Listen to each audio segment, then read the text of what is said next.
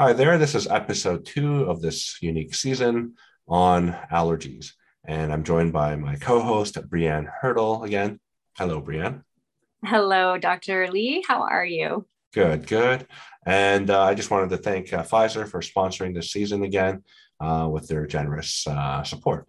And, today on today's episode, episode 2, we wanted to talk about common misunderstandings or myths about food allergies and what they are. So any questions you have to start off this conversation, Brianne? Oh, when it comes to myths about allergies, um, I think as we sort of touched on in the last episode in regards to cleanliness and what we've learned over the years that being cleaner is better, but not so much in recent studies and showing that we need to have certain exposure to bacterium or microorganisms and different things. Um, some of the things I was told, I think, with allergies was the more exposure you get to that um, allergen, um, the worse it's going to become. Yeah, so that's a really good one. And it's a very common question I get. So, especially people who are stung by stinging insects who develop anaphylaxis symptoms, is the next one mean it's going to be more severe? And the answer, in short, is not necessarily, but we don't know. So, in our previous episode, we talked about cofactors. So things that can, lower the threshold of having a reaction or make the reaction more severe. So cofactors really determine a lot of the severity, but age and physical health of the patient also determines things. So, for example, in the case of venoms, for example, patients who are older or people who are older who may have already pre-existing cardiovascular disease or other things are more likely to not be able to have their compensatory mechanisms to counteract the anaphylaxis. And the body does have natural way of fighting anaphylaxis. Is your adrenal glands can produce adrenaline, which is essentially epinephrine, and this can counteract some of the allergic reactions. The other point that you make is that again, it's the same question, but exposure and would recurrent or repeated exposure cause more severe symptoms? And again, the short answer is not necessarily, but it's a Mm. very complicated one to answer because um, it really depends on the route and the amount that you're exposed to as well in a lot of cases. So, for example, if you're allergic to, um, let's say, let's say you're allergic to a drug like Advil, very common, and Mhm. you get something that is like Advil given intravenously. So the intravenous non-steroidal, something like Toradol, which is commonly used in ERs, would cause a much bigger reaction if the patient is also cross-sensitized, meaning that they're allergic to similar proteins and parts or antigens of that drug. So, it is a hard question, and with the simple answer being not necessarily. Okay, okay, well, that's a good one. What about for this is sort of more specific, but nursing mothers? I mean, I heard so much different controversial topics or issues about if the mother was allergic to a certain food that they had to stay away from that food because they're going to pass it on to their baby through the breast milk, and then the baby could have an allergic reaction. Yeah, so if the mother is allergic to that food, they can't necessarily eat that food. But even if the mother is allergic, generally, in the absence of really bad eczema or severe eczema, I generally tell and advise my patients to introduce that food to the baby in another way. So I did this for my Mm-hmm. own children as well.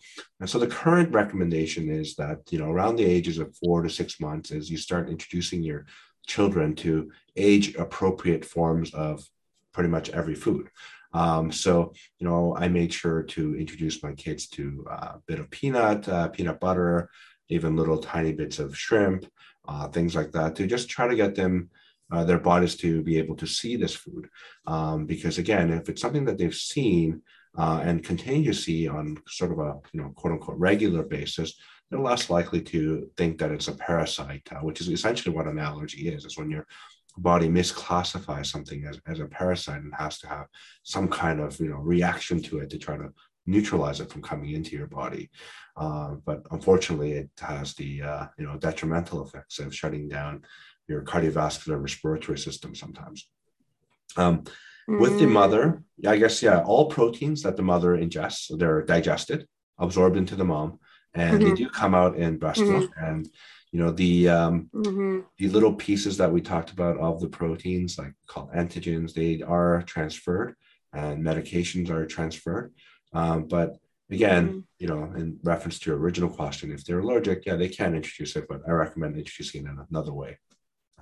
Right. So I guess the way I framed that question was sort of not the mother, well, the mother ingesting something that they're sensitive to, not necessarily because they wouldn't be eating anything that they're allergic to pass it along. But in my daughter, when she was born, they said she had a milk protein allergy. Oh, okay. Interesting. So I couldn't eat food that had milk protein because she would then get.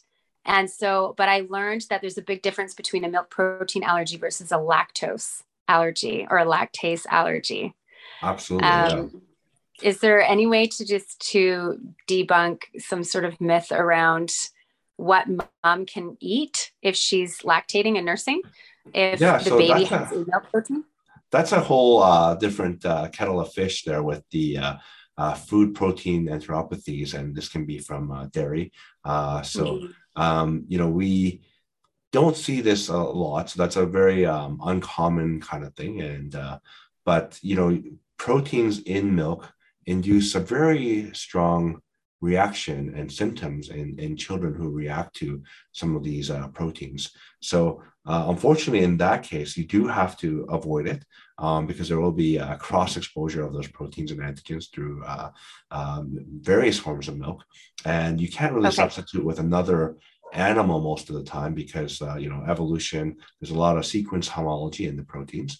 So for example, some people try to use goat's milk or another animal's milk, and you will often run into the same problem. And as you saw probably from your own daughter, the symptoms are quite severe. So you do have to avoid things. You touched on the lactose intolerance thing too. This is very interesting. So some people are born unable to process the sugar in milk. So that's the lactase enzyme. So lactose is the sugar that's in cow's milk, and it's in a couple other milks as well. But the inability to break down the sugar when ingested, it causes something called osmotic diarrhea. So it causes a lot of flatulence. It causes watery, loose stools, and it is pretty immediate after ingestion. But and in contrast to food allergy, it won't cause the itchiness, it won't cause the rashes or the hives. Lactose intolerance. The other thing that's very common in this is that most adults, unless you're Northwestern European descendant, will become lactose intolerant to some degree in adulthood. So usually it starts in your late teens, early 20s. But by definition, about 95% of the world as an adult will become lactose intolerant to some degree. And it gets worse with age. It's kind of like your body telling you, hey, you're an adult now, you don't need milk. And when you look at, other animals that are mammals out there, there's no mammal in the world that drinks milk as an adult. And there's certainly no mammal in the world that actively drinks another animal's milk as an adult. So yeah, exactly. And doesn't this prove the theory that dairy is sort of not needed for human consumption? Yeah, so it's a little bit easier now. If the GI symptoms bother you with lactose intolerance, you can get a lot of lactose-free products because there's a lot of awareness about lactose intolerance. But yeah, if you work with a good dietitian or have good dietary knowledge, you can get most of your calcium and other vitamin needs through other food sources. And, a lot of successful vegans do this all the time. And, it is a bit of a myth and a lot of marketing We have a very powerful Hmm. milk lobby, or dairy lobby, I should say, in Canada. Of That course. dairy is always healthy, fresh, and in a lot of settings it is. I'm not saying it's unhealthy, but to get the same nutrients, you can get it from a lot of other sources as well. And well, yes, of course we can. Yeah, I know. It's just interesting how you're saying that 95% of people will wind up being lactose intolerant at a certain age because, yeah, we're the only mammals on the planet that goes from mother's milk to another mammal's milk. Yeah, Everybody and, else and seems. you know, there is a medical test you can see for lactose intolerance, and this test will only show if you're like completely or near completely lactose intolerant, which most people Okay. don't get to. So most people just get like a partial lactose intolerance, which will be Mhm. negative on this test, but they'll certainly experience the symptoms. And the symptoms usually start with things like liquid milk, and then Yes. progress to things that are slower and more fat content to digest. So Yeah. cheeses and ice creams, Yeah. they transit the bowel slower, so your Yes. limited lactase enzyme activity has more time to act on them. So those symptoms come out kind of later as your Right. lactose intolerance progresses. Interesting. Another myth that I was curious to know what your thoughts were on, and that is alcohol. When you hear people say, "Oh, I'm allergic to alcohol," isn't it known that to be actually allergic to the alcohol component is pretty difficult versus the histamine coming from, say, fruit, grapes, distilled wheat, Yeah, so different things? I get this consult at least a few times a week, and it's hard to make a blanket treatment. So there are many types of reactions to alcohol. Um, Okay. Reacting to the alcohol itself is very hard to do unless you drink a very large quantity. So I mentioned the mast cells; Okay. you would have to drink enough to change your something called osmolality in your blood to have a reaction.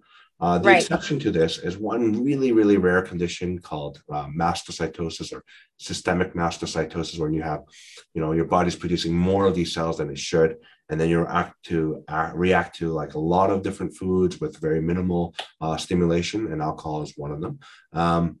The other thing that you got to discern as a specialist assessing this is, one, is it only occurring with wines versus beer, or Mhm. versus vodka or something else with pretty much no protein. So the question you ask is, what are the symptoms and what is it occurring to? If it is all alcohols, again, you have that mastocytosis theory. Uh, you know, That's yes. Right. yeah, I've heard of this. Uh-huh. provided the patients actually, have all the other constellation of symptoms too, like the hives and sometimes difficulty breathing. The other question that you often get is, or the symptom that I see is, I get predominantly respiratory symptoms, and it only occurs with wine. And when you really get down Yes. to it, it occurs more with red wine versus white wine. And this really speaks to something called sulfites or metabosulfites. It's a common food preservative found Yep. in most preserved, fruit kind of things. And this breaks down into something called SO2 once you drink it. So you get immediate, breathing symptoms. And asthmatics are much more affected than non-asthmatics in this. In fact, a lot of non-asthmatics never react to sulfites. So if it's predominantly Mhm. respiratory in that timeline of immediate, then you're looking at sulfites. A few patients of mine over the years turned out they were allergic to barley, which is found in beer. And Mhm. it's not that common to have a barley allergy, but I do see it every now and then. And so if they're only Mhm. reacting to beer, that's a possibility as well. Hmm. It's interesting. I used to work in the wine industry as a sommelier Oh years and wow. years and years and years ago. And I would often just tell people to take an antihistamine before they drank their wine because that's usually what cleared up their symptoms of a red flushed face and stuffiness and respiratory and headaches. There's large amounts of histamine in grapes, Yeah, and so some foods do have more histamine or histaminergic precursors.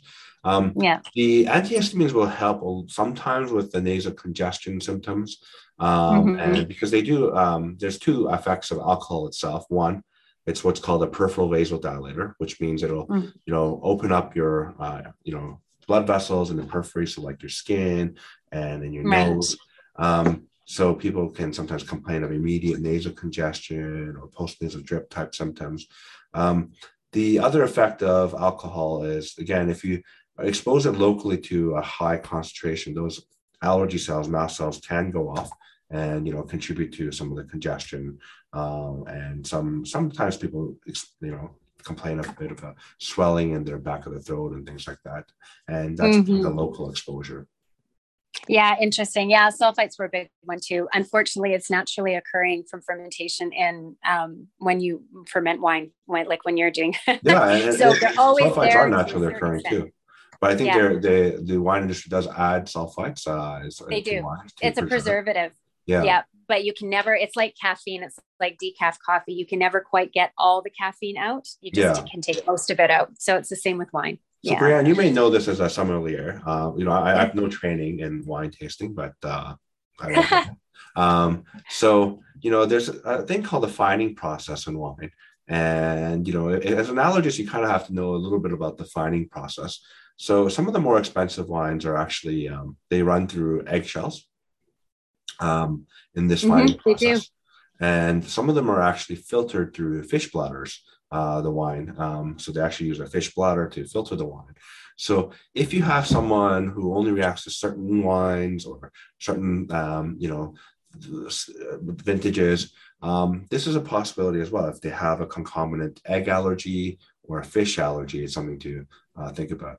Again, this kind of, speaks to what we were talking about offline. How much does your allergist know? These kind of little niche knowledges are very important to know. It's really, it is. It's very interesting because you talk to people where they say, well, it's just red wine, or it's just this type of wine, or it's just this varietal. And it also depends on the producer. Like, it's really hard to break it down because it's different. Every producer and region is different. And yeah, it's complex.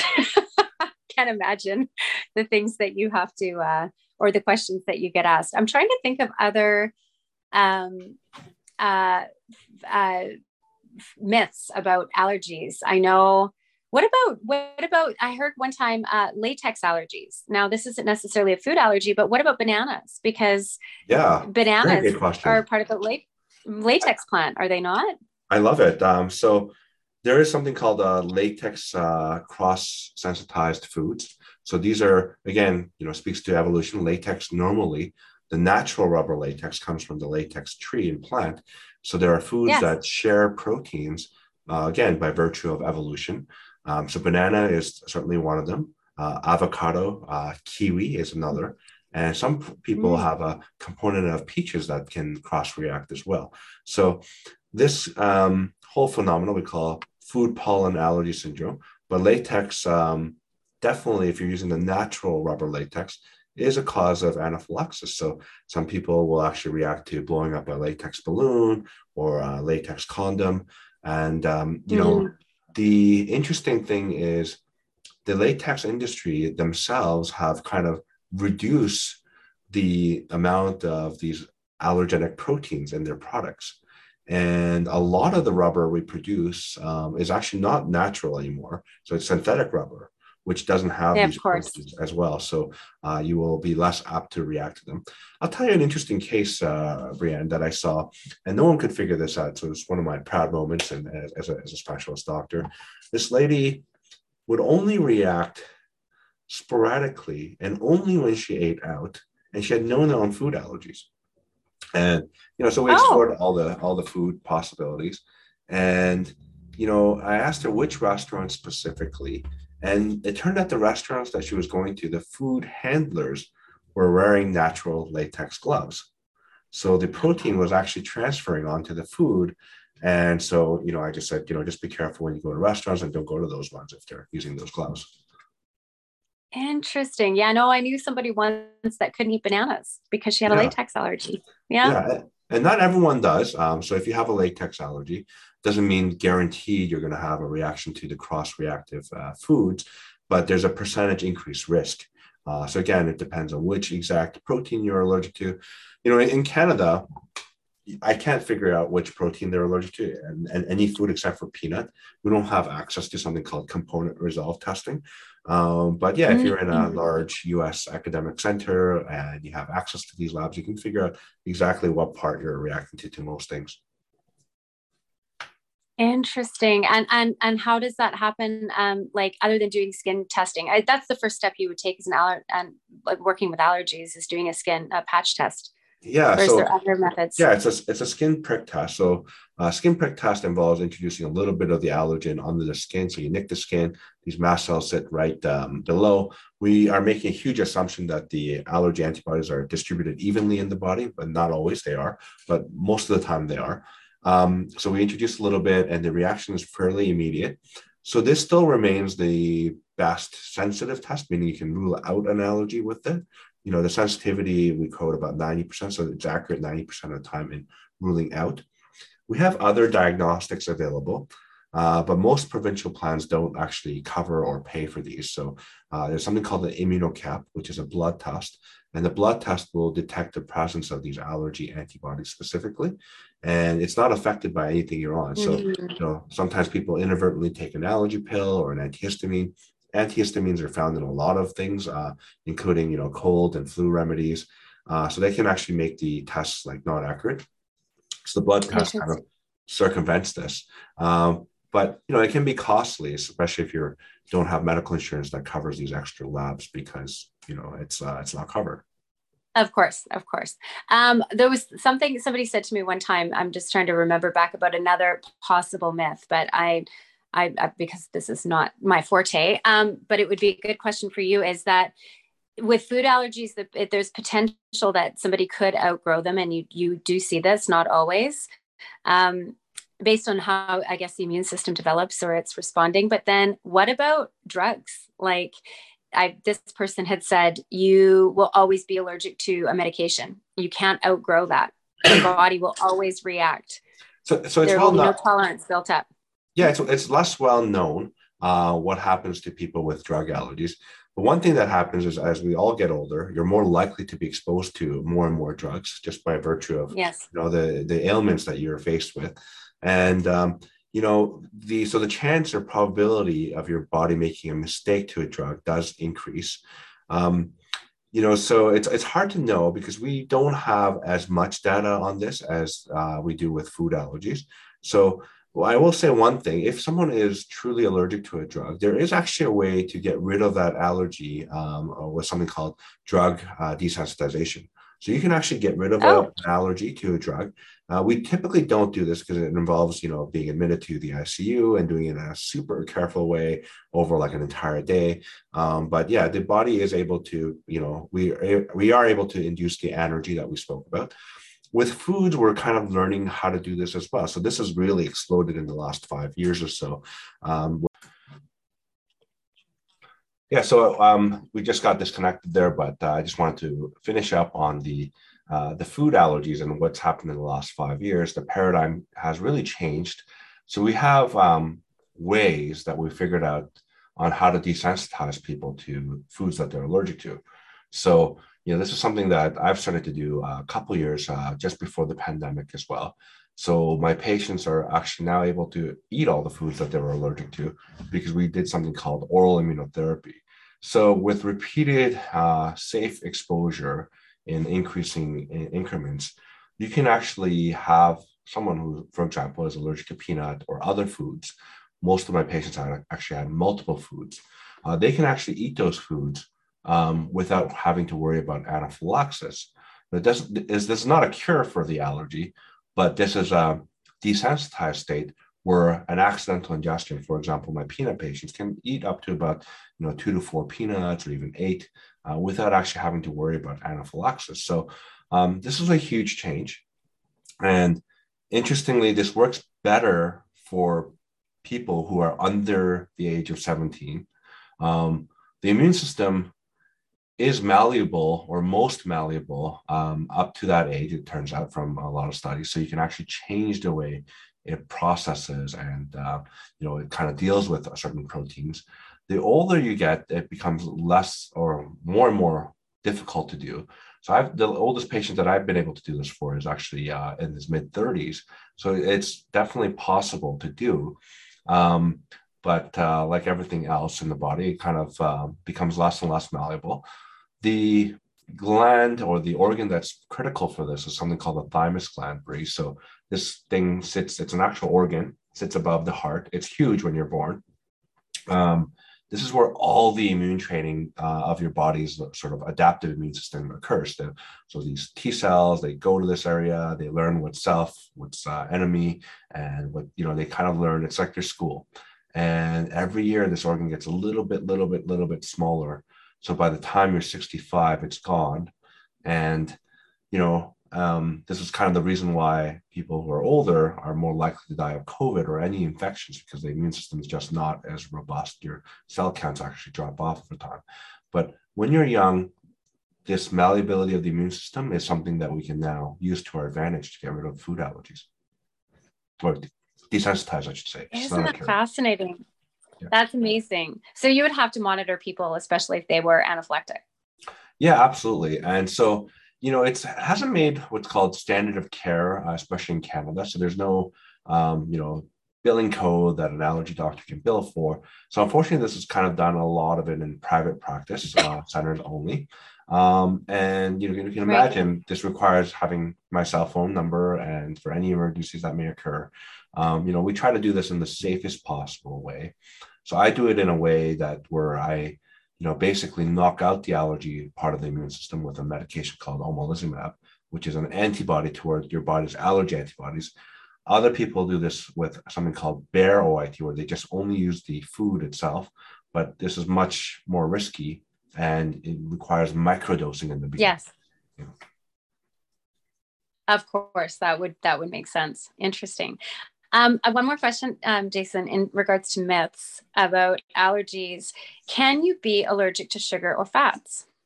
Okay, very good question, because people always tell me this or ask me about this.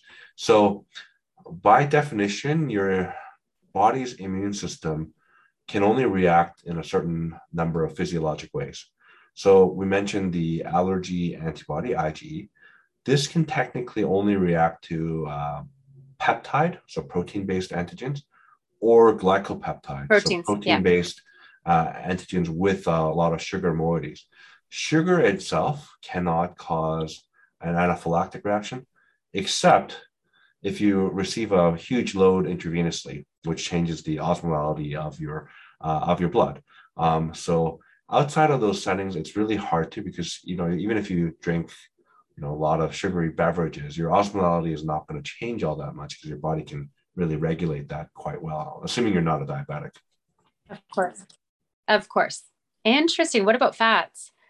So fats, again, if it's part of a lipoprotein, that part can, but on its own, again, it's being very simplistic. Cholesterol, other fatty things, like triglycerides, they cannot induce anaphylaxis. With, again, the exception being that if you have it intravenously and it changes the tonicity of your blood or osmolality of your blood. Interesting. Oh, that's fascinating. Wow. There you go. That's fascinating. There's just so much out there. There's so many misconceptions about what you're allergic to. Absolutely. I mean, from somebody that has my sister was diagnosed with atopic dermatitis after her pregnancy, and she's never been able to get rid of it. And so because of her. Pregnancy is a very interesting one for women. Essentially, when you're pregnant, the baby, if you want to look at a crude analogy, it's kind of like a parasite growing within you. Okay, so it feeds off you, and it's not you either. So half the genes come from the dad, and half the proteins expressed, including the immune proteins and everything, is actually very different. It's foreign from you. So it's a foreign kind of parasite. So the body's immune system in the mother has to undergo a lot of changes to be able to not reject this baby and leave it alone.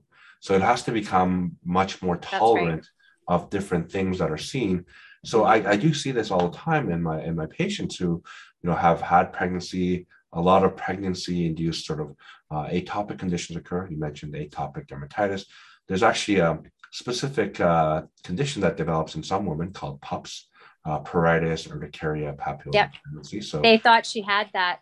That's what they thought she had. Yeah. So a lot of these immune systems happen. and some patients with asthma, their asthma tends to get worse. There's a most there's the mechanical changes that occur with ventilation and the diaphragm being pushed up, but the volume of blood that's circulating increases. So that's called the effective plasma circulating volume increases. So a lot of these changes occur, and even post delivery, the immune system is forever changed or altered. So we mentioned epigenetics in our previous episode. Some of these markers have had to change to Yeah. accommodate essentially something growing inside of you Yeah. that's so different from you. So, the immune system is Yeah. very interesting. Just to circle back on your the fat comment. So, a common misdiagnosis that I see is when I hear the story of a patient reacting to all sorts of fatty foods, and this could be healthy fats too, something like avocado, which is has a ton of healthy fats, and they will have Mm-hmm. reproducible, usually gastrointestinal limited symptoms like diarrhea or some kind of abdominal pain, and it's important, especially if you're in the higher risk category of for example obesity or around the age of 40 or so, is gallstones. So gallstones are often missed at the primary care level. So if you're reacting with GI symptoms all Mm-hmm. the time to fatty foods, it could mean that you have gallstones as well, because you don't have enough of that bile time to Yeah. neutralize these fats. The fats. Oh, that's so interesting about how our immune systems are so connected to absolutely everything. For sure. I didn't develop actually my eczema until I was an adult. Didn't have it as a kid. Always very Yeah. dry skin, but didn't have eczema until I was in my 20s. It's Yeah. a That's another myth as well, that all atopic dermatitis starts in infancy or in early childhood. It can actually Mm-hmm. start at any age, Mm-hmm. and it speaks to the interaction or that dance between the immune system and the environment. So you may have genetic predisposition, Mm-hmm. but if you happen to encounter Mm-hmm. that right virus, or something that skews you, or for example a pregnancy or an infection that skews you and turns this thing on, the part of the immune system inflammation that gets turned on is something called type 2 inflammation. This dysregulation is now turned on, and now you've got the consequence. So we Mm-hmm. not to digress, but everyone with COVID, some people with COVID, post COVID, are experiencing this type 2 shift in their immune system, and everyone was surprised. But we've known Oh, for yeah, years that a lot of viruses shift the body's immune system in one way or another. So it's just a phenomenon that occurs. of course. Yeah. In my circumstances, it was my poor diet. I didn't eat enough.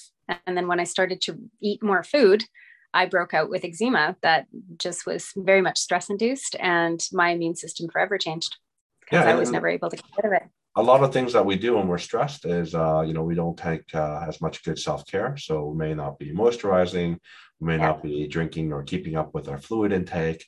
So there's a lot of, we call multivariable problems coming on when we're stressed as well. Yeah. Absolutely. Absolutely.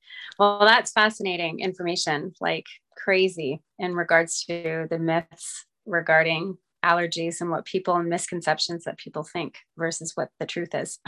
Yeah. Thanks, Bree. We'll do this again with more exploration about allergies in the next episode. Absolutely. Looking forward to it. Looking forward to it, Jason.